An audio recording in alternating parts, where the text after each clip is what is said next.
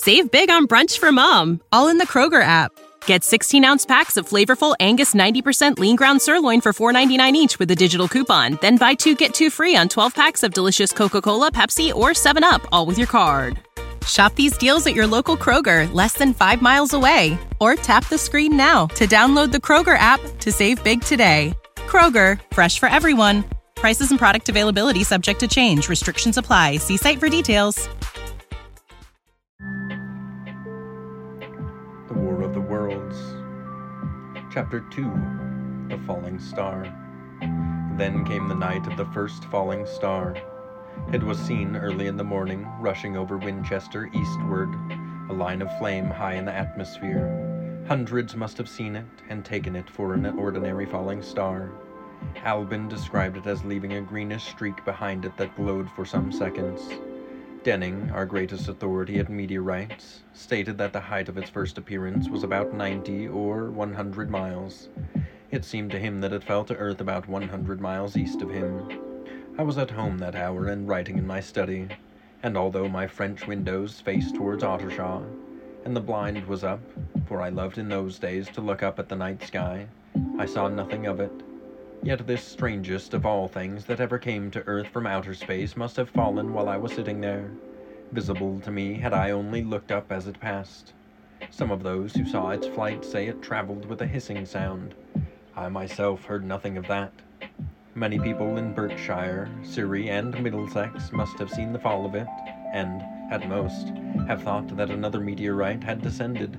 No one seems to have troubled to look for the fallen mass that night.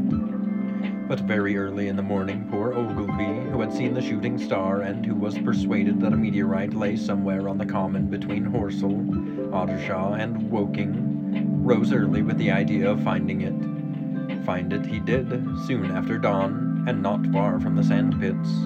An enormous hole had been made by the impact of the projectile, and the sand and gravel had been flung violently in every direction over the heath, forming heaps visible a mile and a half away. The heather was on fire eastward, and a thin blue smoke rose against the dawn. The thing itself lay almost entirely buried in sand.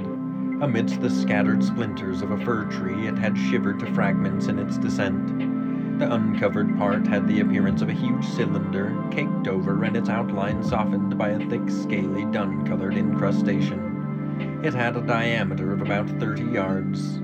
He approached the mass, surprised at the size and more so at the shape, since most meteorites are rounded more or less completely. It was, however, still so hot from its flight through the air as to forbid his near approach. A stirring noise within its cylinder he ascribed to the unequal cooling of its surface, for at that time it had not occurred to him that it might be hollow. He remained standing at the edge of the pit that the thing had made for itself, staring at its strange appearance, astonished chiefly at its unusual shape and color, and dimly perceiving even though some evidence of design in its arrival. The early morning was wonderfully still, and the sun, just clearing the pine trees towards Weybridge, was already warm. He did not remember hearing any birds that morning. There was certainly no breeze stirring, and the sounds only were the faint movements from within the cindery cylinder. He was all alone on the common. Then suddenly he noticed with a start that some of the gray clinker, the ashy incrustation that covered the meteorite, was falling off the circular edge of the end. It was dropping off in flakes and raining down upon the sand. A large piece suddenly came off and fell with a sharp noise that brought his heart into his mouth. For a minute he scarcely realized what this meant, and although the heat was excessive, he clambered down into the pit close to the bulk to see the thing more clearly. He fancied even then that the cooling of the body might account for this, but what disturbed that idea was the fact that the ash was only falling from the end of the cylinder. These days, work is in trouble. We've outsourced most of our manufacturing to other countries. And with that, we sent away good jobs and our capability to make things. American Giant is a clothing company that's pushing back against this tide. They make all kinds of high-quality clothing and activewear, like sweatshirts, jeans, dresses, jackets, and so much more, right here in the USA. So when you buy American Giant, you create jobs in towns and cities across the country. And jobs bring pride, purpose. They stitch people together. If all that sounds good to you, visit American-Giant.com and get 20% off your first order when you use code STAPLE20 at checkout. That's 20% off your first order at American-Giant.com with promo code STAPLE20. And then he perceived that, very slowly, the circular top of the cylinder was rotating on its body. It was such a gradual movement that he discovered it only through noticing that a black mark that had been near him 5 minutes ago was now at the other side of the circumference. Even then, he scarcely understood what this indicated, until he heard a muffled grating sound and saw the black mark jerk forward an inch or so. Then the thing came upon him in a flash. The cylinder was artificial, hollow, with an end that screwed out. Something within the cylinder was unscrewing the top. "Good heavens," said Ogilvy, "there's a man in it. Men in it. Half roasted to death, trying to escape." At once, with a quick mental leap, he linked the thing with the flash upon Mars. The thought of the confined creature was so dreadful to him that he forgot the heat and went forward to the cylinder to help turn. But luckily the dull radiation arrested before him he could burn his hands on the still glowing metal. And that he stood irresolute for a moment, then turned, scrambled out of the pit, and set off running wildly into Woking. The time then must have been somewhere about 6 o'clock.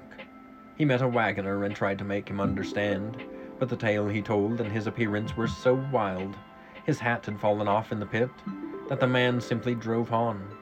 He was equally unsuccessful with the potman who was just unlocking the doors of the public house by Horsell Bridge. The fellow thought he was a lunatic at large and made an unsuccessful attempt to shut him into the tap room. That sobered him a little, and when he saw Henderson, the London journalist, in his garden, he called over the palings and made himself understood. "Henderson," he called, "you saw that shooting star last night?" "Well," said Henderson, "it's out on Horsell Common now." "Good Lord," said Henderson, "fallen meteorite? That's good. But it's something more than a meteorite. It's a cylinder, an artificial cylinder, man, and there's something inside." Henderson stood up with his spade in his hand. "What's that?" he said. He was deaf in one ear. Ogilvy told him that all he had seen. Henderson was a minute or so in taking it in. Then he dropped his spade, snatched up his jacket, and came out into the road. The two men hurried back at once to the common and found the cylinder still lying in the same position. But now the sounds inside had ceased, and a thin circle of bright metal showed between the top and the body of the cylinder. Air was either entering or escaping at the rim with a thin, sizzling sound. They listened, rapped on the scaly burnt metal with a stick, and, meeting with no response, they both concluded the man or men inside must be insensible or dead. Of course, the two were quite unable to do anything. They shouted consolation and promises, and went off back to the town again to get help. One can imagine them, covered with sand, excited and disordered, running up the little street in the bright sunlight just as the shop folks were taking down their shutters, and people were opening their bedroom windows. Henderson went into the railway station at once in order to telegraph the news to London. The newspaper articles had prepared men's minds for the reception of the idea. By 8 o'clock, a number of boys and unemployed men had already started for the common to see the dead men from Mars. That was the form the story took. I heard it of first from my newspaper boy about 8:45 when I went out to get my daily chronicle. I was naturally startled and lost no time in going out and across the Ottershaw Bridge to the sand pits.